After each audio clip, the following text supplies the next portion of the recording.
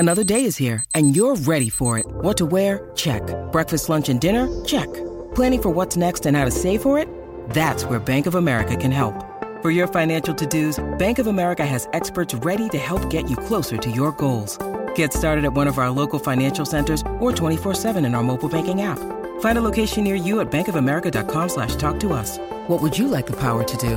Mobile banking requires downloading the app and is only available for select devices. Message and data rates may apply. Bank of America N.A., member FDIC.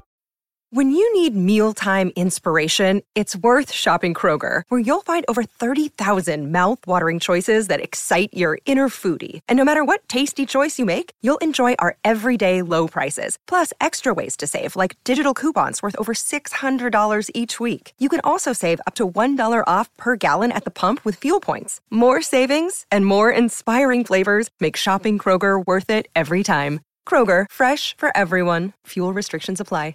Mother's Day is around the corner. Find the perfect gift for the mom in your life with a stunning piece of jewelry from Blue Nile. From timeless pearls to dazzling gemstones, Blue Nile has something she'll adore. Need it fast? Most items can ship overnight. Plus, enjoy guaranteed free shipping and returns. Don't miss our special Mother's Day deals. Save big on the season's most beautiful trends. For a limited time, get up to 50% off by going to BlueNile.com.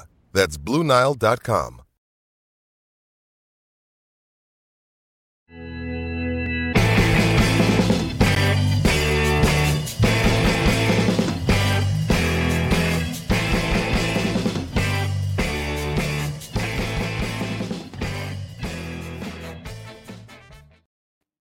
How are we doing, everyone? I apologize that we are late. It is 100% my fault. But then again, you're going to see me wince in pain through this podcast because I'm getting some sort of gain type feedback through this headset. I haven't bought any new equipment yet. I'm using old stuff, and I don't know how I'm getting some sort of feedback through here, but it nearly blew my head clean off a moment ago, and I was talking to Paddy. So that's why we were late. I was trying to fix it. So if you do see me wince in pain, it's not due to any of Paddy's brilliant takes. It's probably just because I get this big screeching noise through my headset. But anyway, less of that. I'm going to be supping on hot whiskies while Paddy does his review today. I've came prepared. I have my... Oh, Jesus, nearly spilled it all over everything. I've got my flask. I've got my Jameson. And I have my sugar. And I have my lemon with cloves pre-prepared also. So I'm going to sit back just like you lads. And I'm going to enjoy this. Because today we're doing a Paddy's half year our half year review, which I'm actually really looking forward to. Anyway, Paddy, I feel like I haven't spoken to you in ages. How are you doing? I'm good. Not too bad. Yeah. Getting there is right. We've a quiet week since we were playing so early on Friday evening, so that's why it feels so long since we've been doing a podcast, but yeah, we've had a bit of news. You did two podcasts about one player, I think, did you? Yeah, about John Duran, exactly. Yeah. Someone, and he seems he's flying, or he flew to Birmingham, or he's on his way to Birmingham today to do medicals and sign contracts and whatever else. Make sure that he gets his visa waivers or whatever they are, all sorted out here, and then he's hightailing it back to the under-20s for Colombia, where they've got an absolutely ridiculous schedule, Paddy. Paddy, did you see the schedule? Now, my timekeeping isn't the best, as you've seen today, but they play 2 games in less than 48 hours. Yeah. But they're only young lads. It's under 19s. I know, Paddy. I remember going to tournaments at under 19 level and playing 5 games in a week and not knocking a store out of you. Like, so they're fine. Don't worry about that. I know they're a bit less now than what they were back in them days, but even at that, 2 games of 48 hours is tough going, considering it's international. It's Copa America, isn't it? It's under 19 Copa America. Under 20s, yeah, under 20s South American Championships, and it's so essentially, yeah. So like, there's 4 games in 8 days. Like it's a bit like Villa after forking out 18 million for a player, and he's got 4 games in 8 days before he ever throws on the Villa shirt. Like, wouldn't it? No, I'm not even going to say it. I'm not even going to say it. I'm not even going to say it. The most important thing he can do now is go and light up that championship and come back to us full of beans. And I hope so too. Just like Emi Martinez, go and win the bloody thing. That's what he should do now. Absolutely. And Absolutely. he'll have everybody else jealous that they didn't get their hands on him before we did. But yeah, it looks like a decent signing. We obviously don't know what the feeling is with the management team. Is he being bought for the future? Is he being bought for the now? I seem to think he'll be bought for the now, and they'll give him a try. The guy he's a young man, but an absolute beast of a young man. Lovely first touch, can score a goal, can hold the ball up. Very skillful. Reminds me of a young Christian Benteke, as I've said to you before. I just, yes, I agree with you, but you're just after saying something that's after make me think of something that somebody DM'd me today, and I went back and I watched some of his stuff on Y-Scout, and they made the comparison Nicholas Anelka, and I initially didn't get it, and maybe it was only because it was planted in my mind today. But when I went back and I looked at him, I went, there was a couple of finishes where he just opened his body, and I went, oh, Benteke never did that. Benteke never opened his body like that, and yeah, it's difficult to tell whether he's as quick as Anelka, but definitely the skill is there and the finishing is there. So yeah, it's all bright, it's all good news, and hopefully we'll see more good news towards the end of the week. It looks like we're big in the runner for Guendouzi, so we'll have to wait and see how that filters through over the next few days. Yeah, that was something. That was actually something that just came out there. There was a French show, a young Cascarino. I'm seeing young Cascarino, young hefty vibes. Oh, I'm going to need more hot whiskey, Paddy. I think I'm going to have a couple of cold ones on top of the hot ones, I think, to get over those two thoughts. Although, yeah, there used to be a running joke in Ireland that Cascarino had to take his teeth out before he could head the ball. And you knew he scored, that his celebration was that he was going to have to put his teeth back in. Yeah.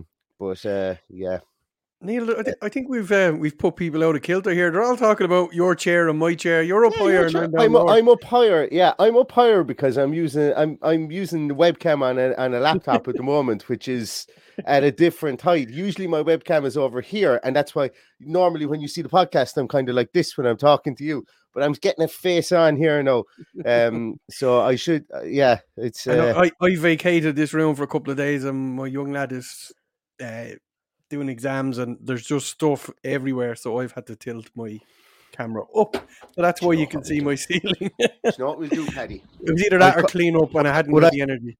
I'll come back here, will I? And I'll broadcast from back here, so I have a bit more headspace. I can't. My arms aren't long enough. My arms aren't long enough there. Yeah. Jamie Waters says. Her Duran will have problems with work permit, need 15, he has 10, and the under 20 tournament, Colombia will give him another 3, still too short. I don't think so, because of Colombia are like 17th in the world, and I think I read somewhere that by the coefficient and by actually the new Brexit laws about work permits for Brexit, that he'll actually make it based on Colombia being in the last World Cup, even though he didn't play for Colombia in the last World Cup. I think there's something there. It's a bit weird at the moment with regards to it, and it's a kind of a bit of, from what I could tell anyway, that the club could make an impassioned plea, and it's likely to be accepted, to be given. So yeah. It's actually a lot more difficult to get a work permit from the EU now than it is from South America. What are you doing? I'm trying to figure out, because I'm thinking that it's because I've got 2 pop filters on my mic that I'm getting feedback on my monitor. Maybe that's the case. Worth a try anyway. Yeah, but apparently it's easier to get a work permit from further afield than it is from the EU at the moment, which is why in Ireland we're seeing a lot of our young kids going to the continent as opposed to the old days when everybody went to the UK. Yeah. So all of those things need to be ironed out so people can start moving freely again. And that might take a bit of time. Who knows? We might have a rerun of Brexit before that happens again. Oh Jesus, Paddy! No, there's the royal family the last time, and Brexit this time. We're definitely going to be cancelled. You do know that 66% of our listenership comes from the UK, Paddy. I forgot to tell you that, did I? 66%. And they're a good sort. They're a good sort over there. I was just suggesting something. I wasn't peddling anything. Well, we haven't even gotten onto our review of the year yet, and I'm already tipping into my second one. But this is to try and kill this cold, guys. I'm telling you, I've never had a cold for as long. We're in the 17th of January, and it was the 26th of November. And the reason I know the exact date that I came down with this cold was because it was the night that we were starting doing that play I was acting in, that acting gig that I was doing. And the night that we were starting, I went, lads, I feel like a train is after hitting me from behind. And things haven't changed much since. So I do apologize if my voice is a couple of octaves lower. But we've got a couple of questions there. Do you know what? We hit a couple of questions that are in there. Because there's a couple of good questions there. And we can, there's some games we're not, I can't imagine you're going to spend too long on the Bournemouth game to start the season, Paddy, anyway. So I think PTSD might kick in at that stage, you know. But there are a couple of questions there. There was one question I don't know a whole pile about it. Okay, but I'm going to bring up the question here and we'll talk about it. Where's Kevin Walsh? Kevin Walsh asks about the BK8 sponsorship deal. The Supporters Trust released a very strong statement in opposition to it, and rightly so. Sours the good feeling growing around the club. Paddy, I'm going to let you take this one first because, as I say, I'm very unknowledgeable about this whole sponsorship deal. Well, we're all very unknowledgeable about it because it's only rumoured. And in fairness to all of the supporters groups, I absolutely agree with them that this is not a line we should be going down in the future. On the other hand, we need money. So where does that come from? For a lot of clubs, it's through advertising of gambling companies. I think nearly everybody either has it on their sleeve or on their jersey. Obviously, I'd rather not. I'd rather see us with a lovely Kazoo or whoever, media copiers, or one of those Headbreeze. Traditional sponsors, let's call them, then to have to be talking about this. But we don't know how true it is. But it was right of the if people felt strongly about it, I agree with them that they should speak up and say so. I do have my feelings on it too. I'd rather not have that sponsorship of, or rather not have a gambling company sponsoring us. And that's about all I have to say about it, to be honest. And fair play to the guys for releasing that statement, and hopefully the club will take notice of it. I think my limited knowledge of this is it seems to be less the gambling element, albeit that there is a push to from the supporters club, and I'm going to be honest. I'm going to pin my colours to the mast. I think there can be ethical, there can be ethical gambling and stuff like that. Obviously, it is a horrible habit when people pick it up, and it is an addiction, and it does ruin families and stuff like that. And I want to be completely conscious of that. But I think it's less the gambling aspect and more the pornographic side of it.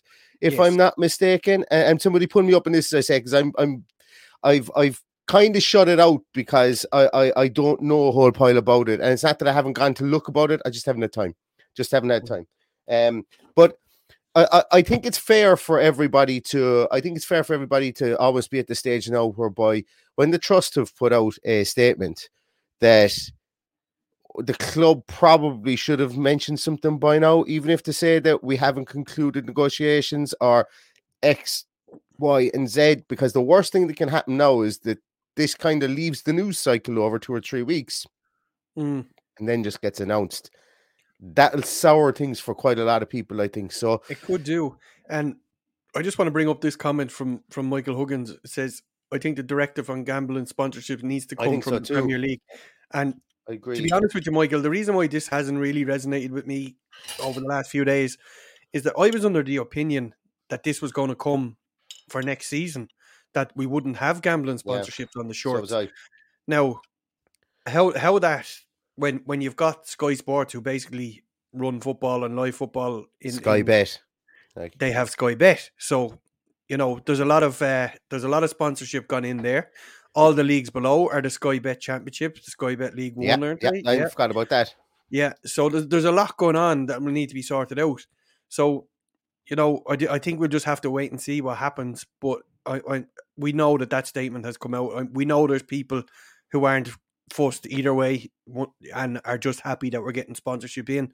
And we know that people that think very strongly about it. I would be on the latter. I would prefer if we didn't have any gambling sponsorship at all, but that's just my opinion. A lot of people wouldn't agree with that, But I've seen gambling destroy lives, destroy families.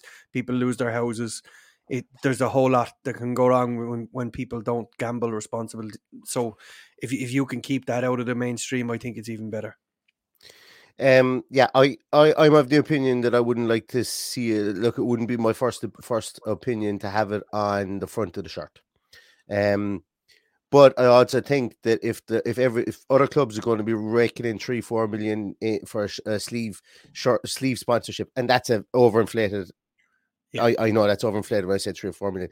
If other clubs are going to be getting like even 2-3 million or something like that a year for having it in the side, sometimes you got to play the game.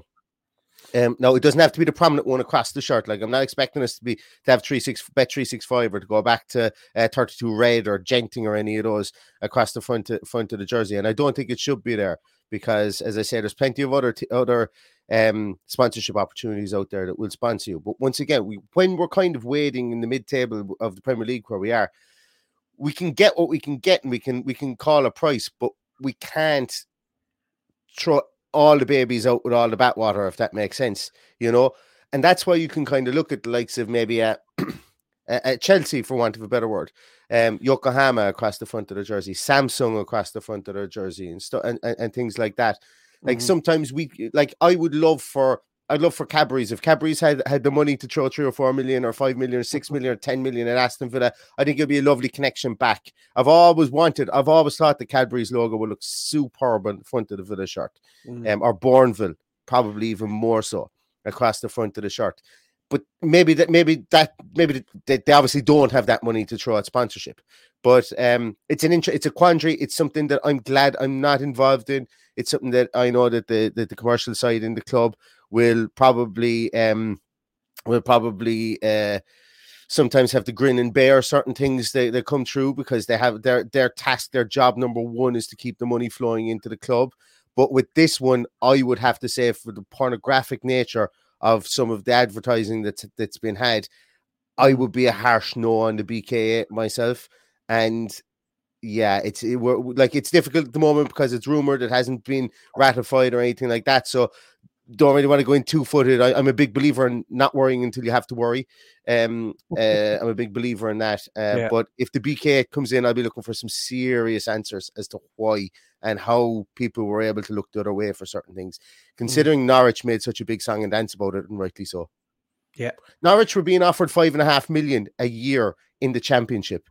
So if you extrapolate that on the Premiership levels, maybe BK were offering like mega money, but like I think that there has to come a moralistic standpoint with regards to that, specifically when we have a women's team, specifically when we have a lot of, we have a big push at the moment in the UK after the Lionesses winning honours recently. It kind of seems a bit hollow to take something like that, But anyway, that's my view on it, and that's my less than principled stand. And there's worse rumors out there than this one. There's an actual porn site rumored to want to sponsor the new Everton stadium. So imagine what that would be like, having to go to a live streaming porn channel stadium, whatever. Then I don't know, but I wouldn't even justify it with the name if I knew the name. But it would be an absolute backward step if you went down that line. But look, we'll worry about it when it happens, if and when it happens, and hopefully by this coming out, you might get another company that will come along and say, oh, hang on a minute, the fans aren't happy, I might get this deal a little bit better, let's go and see what Aston Villa wants for this deal, and then we'll find out if the deal is done or not, because they will have to say something on it. So that's my hope. Yeah. Anyway, 17 minutes in. We've taken some good questions there. We might even get onto your review, Paddy. We might hold on to your review. But then keep going to questions. We might have to do it. Actually, it's completely up to you, because, as I said, this was going to be the Paddy podcast for sure, and was going to go down through every game 1 to 19. Do you want to do that, or do you want to maybe pick your 3 best, 3 worst from the year so far? Maybe abridge it that way. Maybe talk about, I suppose, because it's difficult. The more I thought about this after we agreed to do it today, I went, There's going to be a heavy before Unai and after Unai situation to this, We'll do best 3, best worst. So, and obviously we know that Unai Emery has changed the whole outlook here, and look, he's still one of his results is going to be in the worst three. So we'll do 3-2-1. That's fair enough. Because my three worst actually straddle the three managers that we had. So at number 3, we have the Stevenage result. We've talked about that ad nauseum, so I'm not going to talk about it anymore. At number 2, I'd have the result against Newcastle under Aaron Danks. I thought that single-handedly was one of our worst performances of the season. And then our worst performance of the season was against Bournemouth at the start of the season under Steven Gerrard. So they're the 3 worst for me. Funnily enough, the 3 best also straddle the 3 managers.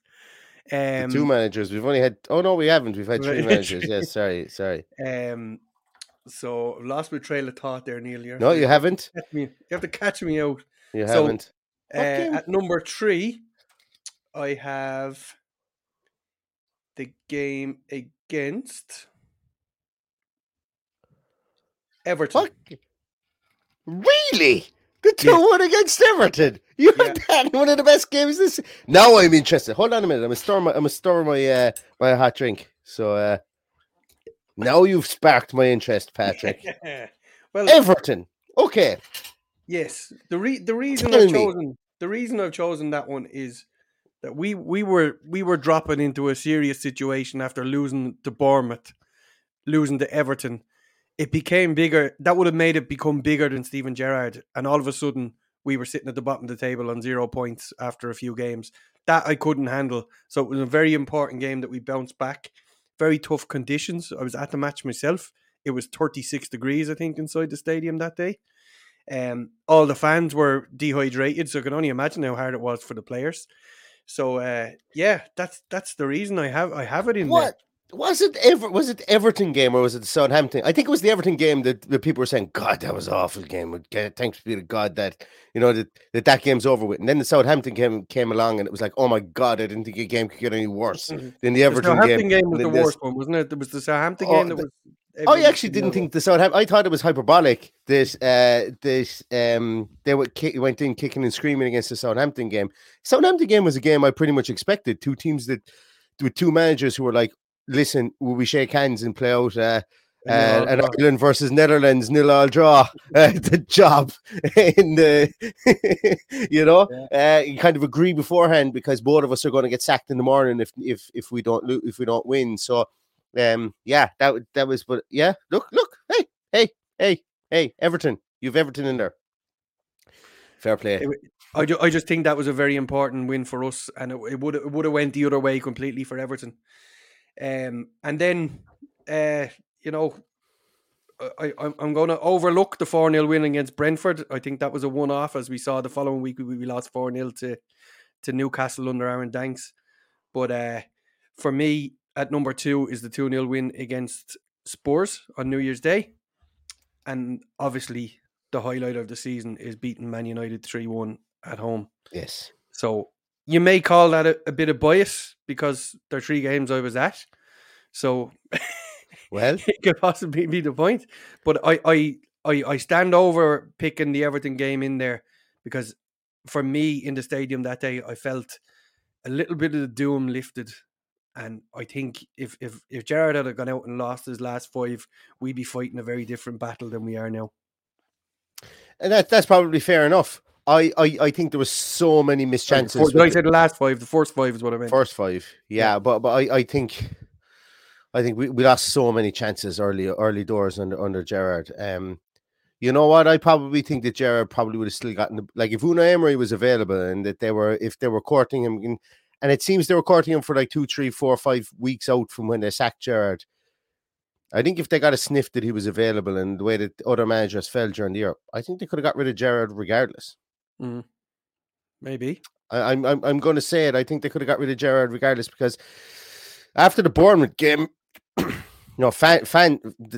fan opinion had turned hugely, and that's why I say there's a before Emery and an after Emery because, God, Paddy, there were some games we were doing team sheet tantrums here, and And this is no slight on anybody in the chat, because we were the same before we came on. We were like going, okay, let's try and put a positive spin in this. Let's be all happy and jolly, and let's try and find a reason as to why everybody should tune into this game today. And it's not our job to do that, but as me, I will always try and lick the sugar off the top of the donut. You know, that's the way I do. You know, that's the way I am. I always like to try and see the best side of things. Because I just find it easier to, like, I prefer to get mad in the 90 minutes that I'm watching the game and then try and let it wash over me. There's been times, obviously, this year where I haven't, and then I haven't been able to, because just sometimes I just find the team frustrating. But that should be, instead of prepared, it should be frustratingly frustrating. Should be underneath the crest. But hopefully that's all going to change. So if you don't mind, Paddy, and I know I told everybody here that this would be 3 best, 3 worst from Paddy. And we can maybe go into other games maybe that just spring to mind for yourself there. But my 3 worst, and I have to be really honest, the Fulham game I watched after the event, and oh my God, it was worse watching it knowing the score. It was even worse watching some of the calamity that happened in the Fulham game. So that would be an honourable mention.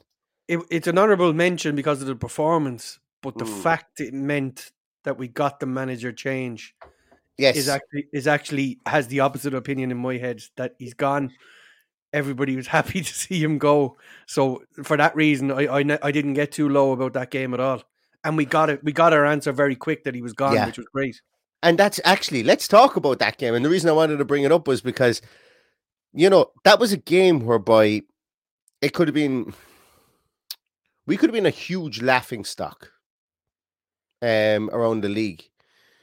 I won't say that we got to the levels, and this isn't me having a kick at Everton. I like Everton as a football team. I love the history of Everton. I've been to Goodison Park more than that's the other ground I've been to more than I've been. That's the ground I've been to most other than Villa Park is Goodison Park. It is what it is, and they're going to get their new stadium. I like Everton. I don't like how they're behaving right now. I don't think we would have ever gotten to that stage, but to sack a manager literally in the corridor on his way in, and say, knowing that he had to get on the bus back to Birmingham. Yeah. Like the whole hand going, hey, Stevie, before you go into talk to lads there, it's not you, it's me, right? Look, no hard feelings. No, right? it was all him. No hard feelings. Yeah. Right. Look, listen, we give you a lift home. And yeah, go on. Tell the boys that they're great. Excellent. Perfect. Like that. That's ballsy to do that. And you may call it hot-headed, and it probably was hot-headed in the moment, considering we found out that Suarez literally got up at half-time and took the door off the hinges on his way in from his box at Craven Cottage. And to be honest with you, that could have rattled the whole stand in Craven Cottage, knowing how old that stand is. But look, fire and brimstone sometimes brings out... It can bring rash thoughts, or it can bring moments of clarity as well. And I think that in the aftermath... the clarity came, and you can see what good business people Wes Edens and Nassif Suarez are, from the point of view of, like, we all heard Unai Emery. We all heard Unai Emery was going to be the man that was going to, or maybe the man that was going to come in. But all of us were also thinking there was a small little bit of Sean Dyche somewhere in the background that might have been just nibbling away at the back of our heads. Like, so they saw their man, they went and they got him. And the Pochettino rumors and stuff like that, maybe they were true. And if they did go for Poch, I'm not even sure that I would have wanted Poch over Unai, considering I've now seen Unai in action for 6 weeks. And I know the try before you buy kind of thing aspect with Unai over the last 6 weeks has been pretty... there's a lot of allure with Unai, and maybe we would have had it with Poch, but like even that little post of him looking out, and I know it's pure PR, and I know he probably didn't even post it himself on Instagram, but that little post looking out the window of Villa Park and going at the very end, #addicted to Villa. Like, we all fall for it and we all love it, and I'm here for more of it.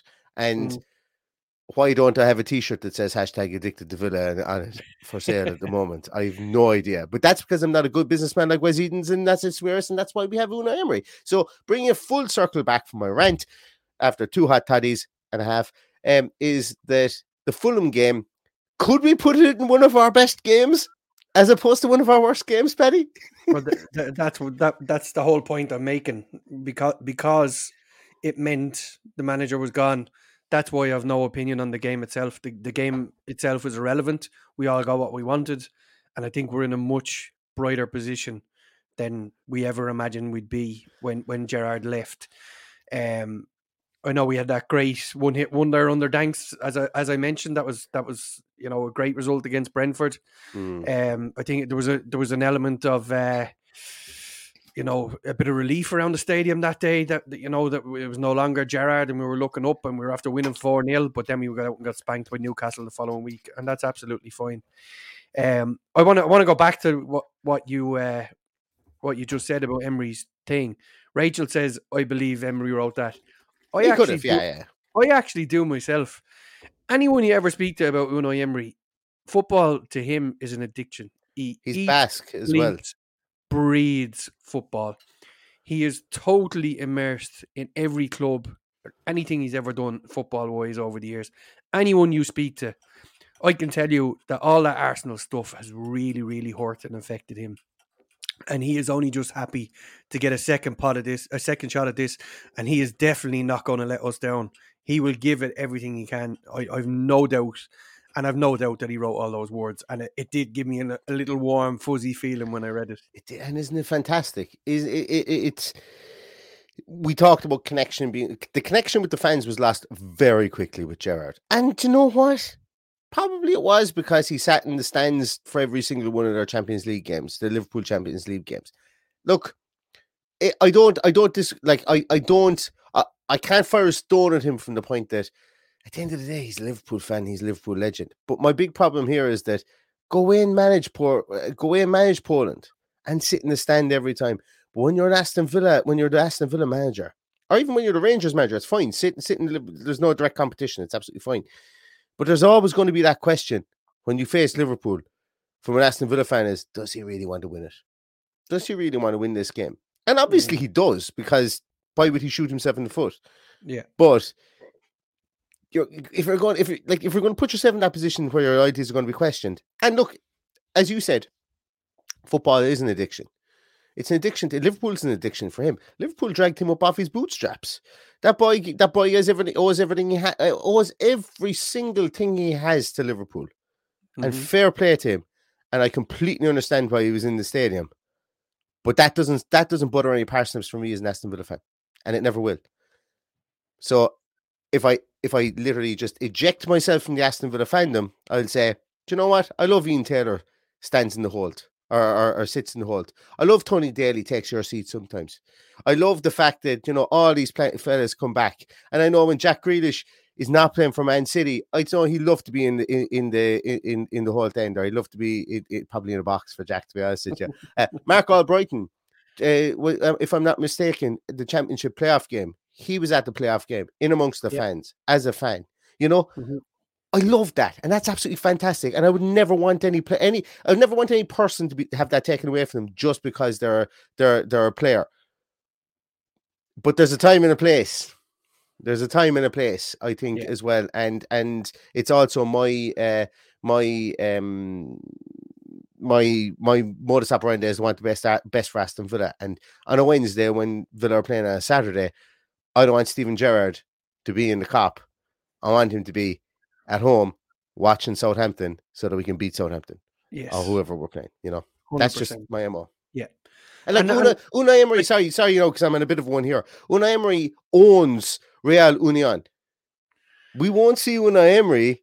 Well, actually, no, I shouldn't say that, because the one time we do that, everyone go, why don't you hate him, Neil, for being over at Real Union Stadium? But then again, they're in a completely different league to us, and they're a completely different stature to us and stuff like that. So, but what I'm saying is that, like, he's not. He doesn't put himself out there as an ambassador for them within England to be in the English game, and the English game want to talk to him. Like, he was doing interviews about Liverpool before those Liverpool games when he was at them as manager of Aston Villa. Yeah, that's the thing. Absolutely, and that was I can't remember the exact scenario, but Liverpool were playing a Champions League game. He was there while our next opponents were playing a league game. Was it Liverpool Rangers, Paddy? Liverpool Rangers. No. Yeah. It could have been. Was it Liverpool Rangers? Yeah, I think it was. Yeah. And my opinion was that, say it was Fulham, I can't remember who it was. We were due to play a team at the weekend, and they played midweek, and that's where he should have been. He should have been there looking at them inside out, in the flesh, in 3D, but he was at Anfield. And that was a turning point. I can't remember who it was that we were playing on the Saturday, but he was definitely at the Liverpool game, and I was annoyed at that. And I don't know whether I said that. We played Fulham on a Wednesday or Thursday, if I remember rightly. Yeah, Fulham was a night. midweek fixture, yeah. Yeah. Other games as well that spring to mind, Paddy, I think that we should discuss over the last, because we are doing a year review. I forget that sometimes. I was pretty miffed at the Crystal Palace game. Remember we went through that portion of the start of the season where we scored a goal, we conceded a goal straight away. An incredibly frustrating part of the season. We'd only scored like 6 goals after 6 games or whatever. I can't remember when the Crystal Palace game was. I'm just checking it up here. It was actually a third game. We lost 3-1. But if I'm not mistaken, in that game we scored and we conceded almost directly afterwards. Yes, Ollie Watkins scored in the 5th minute. We conceded in the 7th minute to Wilfred Zaha. Against Everton, we did the exact same thing. We score, we conceded almost straight away with that back post own goal from Luca Dean, which you couldn't do much about. Incredibly frustrating period as an Aston Villa fan. And I think that game deserves a small bit of conversation, because that was the game for me, 3 games in, after what could have been described as a pretty positive off-season from a PR point of view. That was the game, I think, for me, where I looked at it and I went, things aren't rosy and things won't be rosy for a while if this guy stays here. And that game, because we were completely played off the park and we had no answer to anything in that game. With threats to our nation waiting around every corner, adaptability is more important than ever. When conditions change without notice, quick strategic thinking is crucial. And with obstacles consistently impending, determination is essential in overcoming them. It's this willingness, decisiveness, and resilience that sets Marines apart. With our fighting spirit, we don't just fight battles, we win them. Marines are the constant our nation counts on to fight the unknown. And through adaptable problem solving, we do just that. Learn more at marines.com. Fair enough. There was like that game was Eze and what's his name? The other lad. Zaha had when he came on, Olise, they had their way with us, really. You know, and what you call him, Mateta comes on in the 70th minute, I think, if I'm not mistaken, or he comes on. It could have been 80th minute, could have been 85th minute, I don't know. But he comes on, he scores straight away after he comes on. Like that lack of concentration, that lack of organization, that lack of anything back then. And I was very critical of Konza for the first couple of games of the season. But I must say that new coaching has given him a small bit of a lease of life.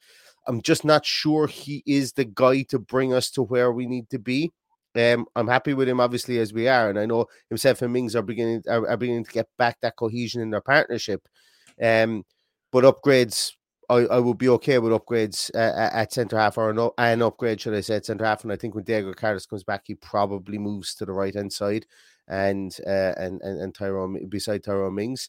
No, like as I say, Ezri Konsa has done a lot to come back in, and he's progressed as a player over the last few weeks.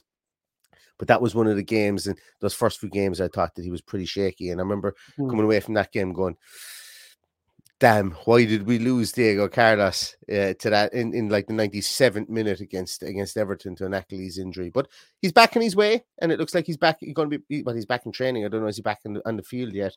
I hope one of the reporters asks Unai that question soon. Is he back on the field? Is he back on the grass? I don't think he is back on grass at all. But I think it was mid-February was the date, I think. Yeah. That Crystal Palace game was pretty frustrating, and they did a narrow one ruled out for offside as well. So it could have been a whole lot worse. And as you say, Mateta come on. He actually come on the 70th minute and scored in the 71st. Crazy stuff. But anyway. Yeah. Other games, another game actually I think that I enjoyed a good bit. Most of them, look, as I say, I enjoyed the first half against Chelsea. First half against Chelsea, we played some really good stuff. I thought, like, we peppered their goal, and we were the better team. But then the second half, we capitulated, and I think over Steven Gerrard's tenure as manager, that's the story of his tenure. It was 1 foot in, 1 foot out all the time. We never really put 90 minutes together, apart from against Southampton last season, against Man City, or against Leeds. We had games where we played sublimely brilliantly. First half against Man City, first 60 minutes against Man City, the last game of the season last year was brilliant, like unbelievable. Coutinho looked like Ballon d'Or standard again. He was outstanding.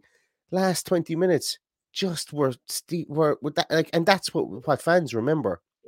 And unfortunately, that's going to probably be the epitaph of Aston Villa for Steven Gerrard, and specifically for the first half of the season, was could never string 90 minutes together. And when we did, it was dour, stifling football with very little invention and certainly no idea what the hell was going on in the field. And I think the players would admit that as much as the fans would. The one thing I will say, at the risk of me sounding very, very salty and giving out about Gerrard all along, I would like to say thank you, Steven Gerrard, because the one legacy you've left is Boubacar Kamara. Yes. And I think for me, if we were to pick out somebody who has been absolutely head and shoulders above everybody on the pitch, it's been Boubacar Kamara. He's an absolute joy to watch. We've talked about it so many times. I'm sure there's clubs all around Europe going, how the hell did Aston Villa get him? And I've no doubt in my mind that Steven Gerrard was very influential in that conversation. But he's our player. So for that much, we will thank Steven Gerrard for that. And do you know what? Steven Gerrard, the man, comes across like maybe a very lovely person. And I actually believe that he is, because that video that they did when Boubacar Kamara came in with his father, and Steven Gerrard was delighted to see him, and he goes, "Where's your dad? I want to see him. Where's your family?" I found that quite endearing. And at the time, it actually melted my heart, because, look, God willing, next year when I get signed to a Premier League football team, I hope that they show me that respect and that grace. Yeah. To come and look for my father when I get signed as well. He did keep a lot of things very personal. There was a lot of meetings held in people's kitchens and his own kitchen. And I was going to bring that up there as well. I don't know whether we could bring up the name that was that was mentioned, but the name we missed out on, Neil, is it? Let's just say I really liked. I was really happy with the name. But look, c'est la vie, and it didn't happen. But and you mentioned that, like, how the hell did Aston Villa sign this guy? That's good. That's good, because we should be signing those guys. Mm-hmm. Like, there's no reason. You look back at the history of this club, and I know history only realistically, history only lasts 18 months nowadays in football. Because it, like, you see Chelsea bought a fella this week for 88 million. He's the ones 50 games played. Meaningful games played. And look, is he good? Yeah, he's good, but I kind of want to see a sample set. And, if you look at a sample set of Aston Villa, where we were before relegation, a mainstay in the Premier League, we'd won trophy after trophy after trophy. Yes, we probably haven't been very good since the mid-90s, but Liverpool weren't either. And now all of a sudden Liverpool are able to sign players. So what I'm saying is that, and it probably brings a full circle with regards to this year's review, for me anyway, Paddy. I know that you probably have a couple more things to say, but Unai Emery is hopefully going to be that person that squares the circle here for Aston Villa and brings a modicum of, like Aston Villa have won tons more than, or Aston Villa have won more meaningful things, I think, than the likes of Spurs. Maybe we haven't won them as recently, things like the FA Cup and so on. But there's no reason that we shouldn't be batting at the same average as Spurs. 100%. And with Spurs, like the big catalyst for Spurs was getting in Edgar Davids. Edgar Davids led to the likes of Van der Vaart, led to the likes of Luka Modric, led to the likes of X, Y, and Z. They caught lightning in a bottle with Bale. I firmly believe they fluked it out of it with Bale. And fair play to them. They took a chance. Because I'll tell you a funny story about Gareth Bale. Back in Shelbourne on loan. I'm sure I've told on the podcast before that when I was coaching, I used to sit beside the opposition's bench. Where those empty seats you see now are there a kickoff for where all the people sit, because there's so many different people on a match day looking after nutrition and physios and all that kind of stuff. Yeah, we used to be able to buy those seats. And one day I bought those seats, and Harry Redknapp was the manager, and Gareth Bale sat beside me. He wasn't even in the match day squad, and he sat there with his headphones. But he came out after half time, and he was eating something. and he was talking to the guy in front and talking to me. And he looked at me and went, sure, he's never going to fucking play me. Exact words he said. And it was just mind-blowing to see what Gareth Bale became, even though Harry Redknapp didn't do it for him, you know. So it's a mad game when you have that, and that's always what I say about my fear about players leaving. Like Jordan Veretout went on, had a really good career. Morgan Sanson, if he left, that was my worry about him. Relegation, I think, killed that as well. Yeah. Morgan Sanson will not have the career that Jordan Veretout did. I'm going to stake my left arm on that. Yeah, but I think if we design Boubacar Kamara now, given the trajectory we're on under Emery, it'd be understandable. But we were mediocre. We were just hanging in there under Gerrard, and he managed to get him to come.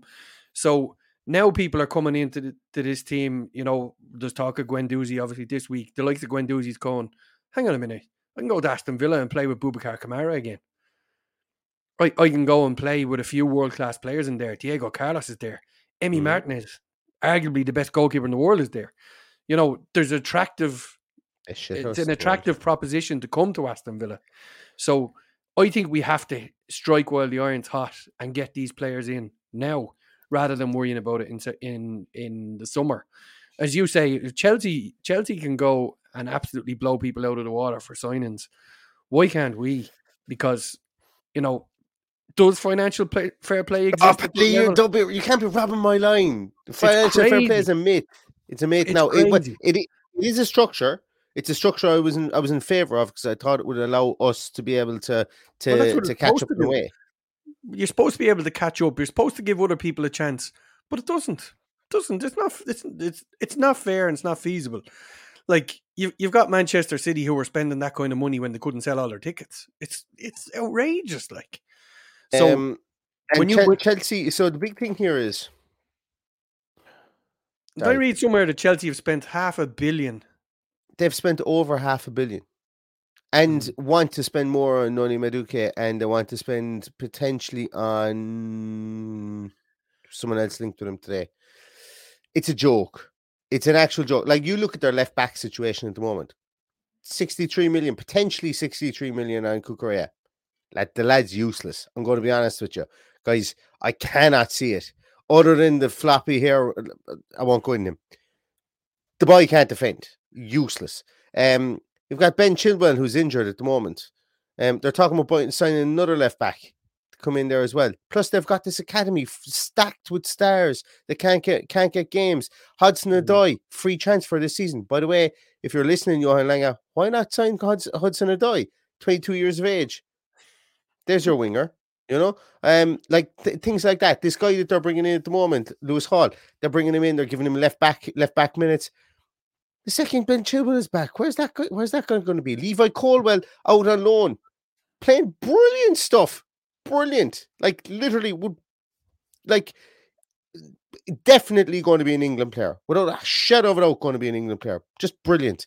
It just irks me. It really irks me that they did this whole thing under Abramovich, where they bought up every young player going and brought them into their squad at 15, 16, into their academy, and never used them. And now what they're doing is, under Bowley, is they're buying up every 23, 24, 25-year-old and bringing them into their squad, their squad now. So what they've done is they've fluffed both squads. They're going to come up against it from the 25-man squad rule. I hope there has to be some sort of rule that does it. They can't fit everybody in. But the thing for me, Paddy, though, is that the financial fair play, you're dead right. I've been saying this off microphone for a good while. Why doesn't a mid-table team take a chance and sign, like Forest? Forest should have done this. Forest should have done what Chelsea are doing. They should have bought their 21 players in and given them fucking 7 and 8 year deals and had a ton of money to spend afterwards. You know, it would have balanced out the books, essentially. Now, obviously, with Forest, they're in a spot of difficulty at the moment. None of those signings worked out. But if you bring in 21 signings, what you expect, or whatever they brought in. Yeah. But for a team like Aston Villa, we should be able to go out in a summer transfer window, sign 5 players for big money, put them on big contracts, and amortize it across the life of those contracts, like Boubacar Kamara is. Go out there and horse money at free agents. Horse it at him. But Like say, okay, the bottom line 100 is week, there you go. it's going to take Have someone it. of the caliber of us to try and push on into that. Like Spurs have threatened to do it so many times, they just haven't bought that quality of player. We need to be, eating at that table as far as I'm concerned. Imagine being a fan of the likes of Berry or our neighbours across the city who Yeah. got deducted points. Berry gone out of existence. I know And they're going back back to now. the Everton, Bill Kenright wanted to give them A million. Yeah. a million to keep Yeah. them safe, and never wanted it back. And he was refused under the law whereby he can't have two clubs. He would have been considered a buying of the club and not a gift. He actually said he wanted it to be a gift to a charity that would then pay it to Bury, and the Football League said no, and that made Bury go out of business, and that's wrong. Yeah. That's absolutely wrong. But when you consider you wouldn't even buy a toenail of the players that are being bought by Chelsea at the moment, and that would have saved Bury. The money that was spent by Birmingham City when they got their deduction, that wouldn't have even saved Bury. Do you know what I mean? It's just Yeah. it's wrong on so many levels. There's no way anybody is catching up because the big can just get bigger. They can spend what they like. Manchester City get a European ban. What they do, throw money at it, go to arbitration for sport, overturned. So I think that was the one that said to me that this doesn't really exist at this level, and it's time for us to push on. It just doesn't. And Sarko, I completely understand that. My example was satirical, I suppose, at best, and flimsy at worst. But In fairness to Forest, they've had a good run of results now, and they're into the semi-final of the cup, and they have. But I think they'll have enough to get out of that. I don't think they'll go down. I think they're there's worse teams there, but they're kind of up shit creek at the moment, though, because they need to. They're like Barcelona. They'll come at like Emmanuel Dennis. They're kind of half hoping Watford come back in and buy him for 70% of what you know, yeah, Nottingham Forest bought him for, because they're going to get into the situation here, like with those the multitude of players that they bought, that you can't move them because they can only play for a certain amount of teams every year, you know, and you play with fire, you're going to get burned in that aspect. You really do. They've done something that's never been done. We were cast together for Fulham. Were cast together for it. We only signed, like, what was it, 9 players? I think they that signed off 23. season. Yeah, 23 plus a couple in this window already. Is that correct? Yes, they brought in that guy from Brazil, and maybe someone else. I don't know. And Dean Henderson is injured, and they're talking about maybe signing another goalkeeper. Well, Dean Henderson is injured, but that's where it goes. That's the squad becomes uneven, and like they signed Emmanuel Dennis, and they're looking to pawn him off now again. Who's going to do, like? Would you have taken him in the summer? I probably would have taken him in the summer for the right Yeah, price. but you just never know how. Like we've seen a multitude of players come through the door that haven't lived up to their expectation or promise. Some So of them still in the these things squad. happen. It's not just Notts Forest that have done it. We've squandered That's a a lot fair of point. money. Yeah. So look, it's not a Nottingham Forest podcast, and that's the Villa podcast. We're in a good place. But I think We're at the halfway point. The most important thing is, I think everybody is happy with where we're at. How could we not be, given the start that Unai Emery has had? Take out those two cup results. Take out that first half performance against Wolves. Big decisions were made in that Wolves match as well, which gave us a chance of getting something out of it. You have to admire the man. I think he's ballsy. I think he lives by the sword and dies by the sword. He makes decisions, and I trust him. And to be fair, you go back a year and we said we'd trust Gerrard until he proved otherwise. We have to be that way with the manager now. I'd say he hurt a little bit, been booed off against Wolves at halftime. I'd say that's eaten away at him a little bit. So there's a lot to play for. There's going to be more players coming through the door, absolutely. And I think the future is bright. And I think if we could just increase the atmosphere and another octave within the stadium, I think it'd be much, much better place to be. Well, Paddy, look, if you just went over every week, It's your fault. It's 100% your fault. Like I've said it in the podcast before. It's your fault.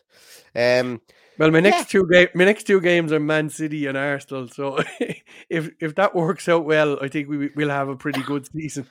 Man City and Arsenal. Yeah. I suppose spoiler alert for everybody. I'm looking at a couple of games. Paddy's weekend. I'm looking at getting over for Paddy's weekend if I Bournemouth. can. I've a very like my schedule is incredibly fluid. Like so, and sorry that came across as being very boasty. No, it's very fluid for a different point of view. But potentially Bournemouth or potentially Forest. They're the two games I'm looking at going to. I'm potentially both. Who knows? Who knows what would happen? But we'll see what the story is. It could be like a shout out for anybody who's around Birmingham on St. Patrick's weekend. The legend that is Paul McGrath is going to be on the Thursday night, 16th, in St. Pat's in Digbeth. If someone wants to check out their socials, you can find how to buy the tickets there. And then you've got St. Patrick's Day on the Friday, and then the match potentially on the Saturday. That sounds like a nice weekend.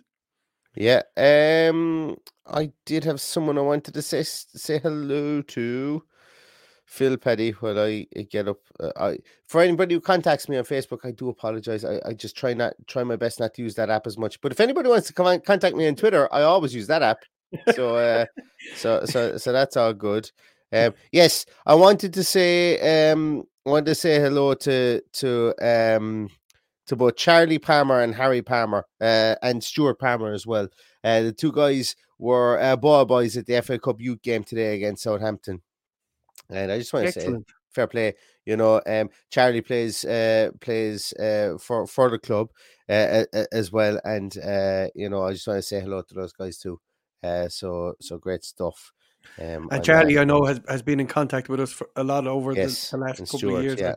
Stuart, and it's nice to see them having a day out like that today. And I apologize to everybody on the podcast that follows me on Facebook because I've deleted it completely and I'm no longer on it. So I think I just went without telling anybody. So if anybody wants to run the For the Love of Paul McGrath Facebook and Instagram account, it's all yours. Yours. Instagram is fine. Facebook is just toxic. Can't. Well, Paddy, you're running the fucking Instagram account from here on in because there's only so many times I can be sold a terror gun. Boom, boom, boom, boom, boom. I've no interest in buying a terror gun. If anybody from out there works with Instagram, can you please just turn off those terror gun ads and athletic greens? We can't even get athletic greens here in Ireland, by the way. We can't get it. Our Hello Fresh. I don't think we can get a Hello Fresh here either.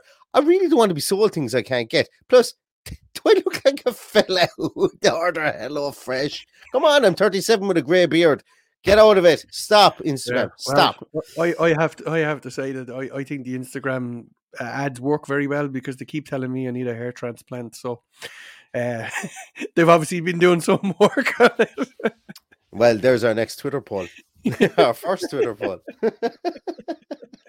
Right, we're talking anyway, absolute nonsense here now. Nonsense, yeah. And Scott Taggart has said stadium plans have to be one of the major highlights of the year so far. Yes, 100%. Oh, I'd say they're second only to the Inner City Academy. Inner City Academy, I think, will pay for itself a million times fold. And we couple all them in together, I suppose, because it's all part of the same infrastructural upgrades. Let's call them infrastructural upgrades. So. Let's call them that. And look, I suppose maybe in a couple of weeks' time we could be talking about. Do you know what was or at the end of the year we would say? Do you know what was a massive highlight of the year, Paddy? The self-pouring taps at the ground. So there's at half time, I went up and I got a pint off one of the self-pouring taps. Maybe that might be a massive highlight that when I get over again. I'm looking forward to bringing my Hacker 5000 and hacking into it and getting a load of free points. That's what I'm looking forward to. I don't have a Hacker 5000. I don't even know if there is a Hacker 5000, but I imagine you could hack into the system and hack it some way that you could get a load of free points. And nobody should do it, just like you should bet responsibly. Nobody should do that. You should always drink responsibly. And you should always hack responsibly as well. If you're going to hack something, don't hack your own. Do not hack Aston Villa. Jesus, do not hack Aston Villa. Why won't I shut up talking? Stop hacking Aston Villa. All of you out there that are watching the podcast, please don't do it. You're only hurting everybody else. Right. On that note, Paddy, it's 10:30, and this has been good crack. And we're probably actually going to be back tomorrow with a. Are you available tomorrow, Paddy? Post-production meeting. Maybe tomorrow, maybe Thursday. Maybe tomorrow, maybe Thursday. We're going to be back at some stage anyway with a preview of the Southampton game at the weekend. I think actually maybe Thursday might be better because I think there's a couple of outstanding injury issues. Like I haven't seen anything in Ollie Watkins, Paddy. Have you seen it? Not a thing.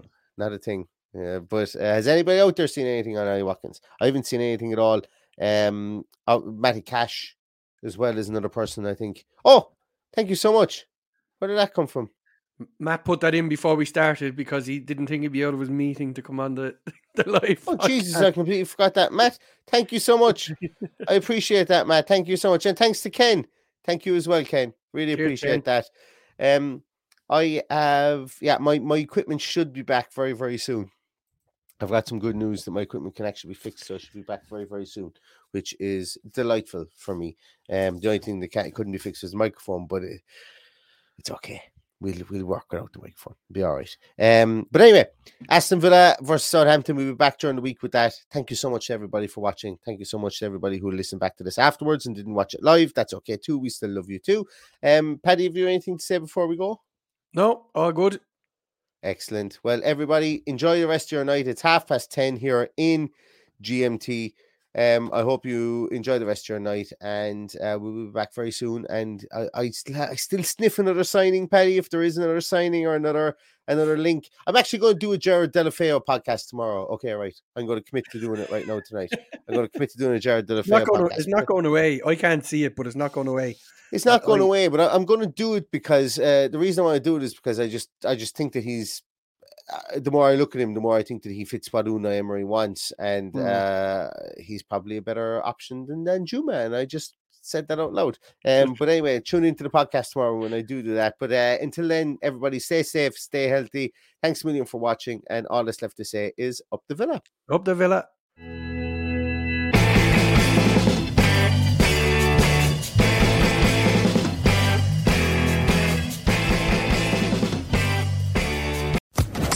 Social Podcast Network.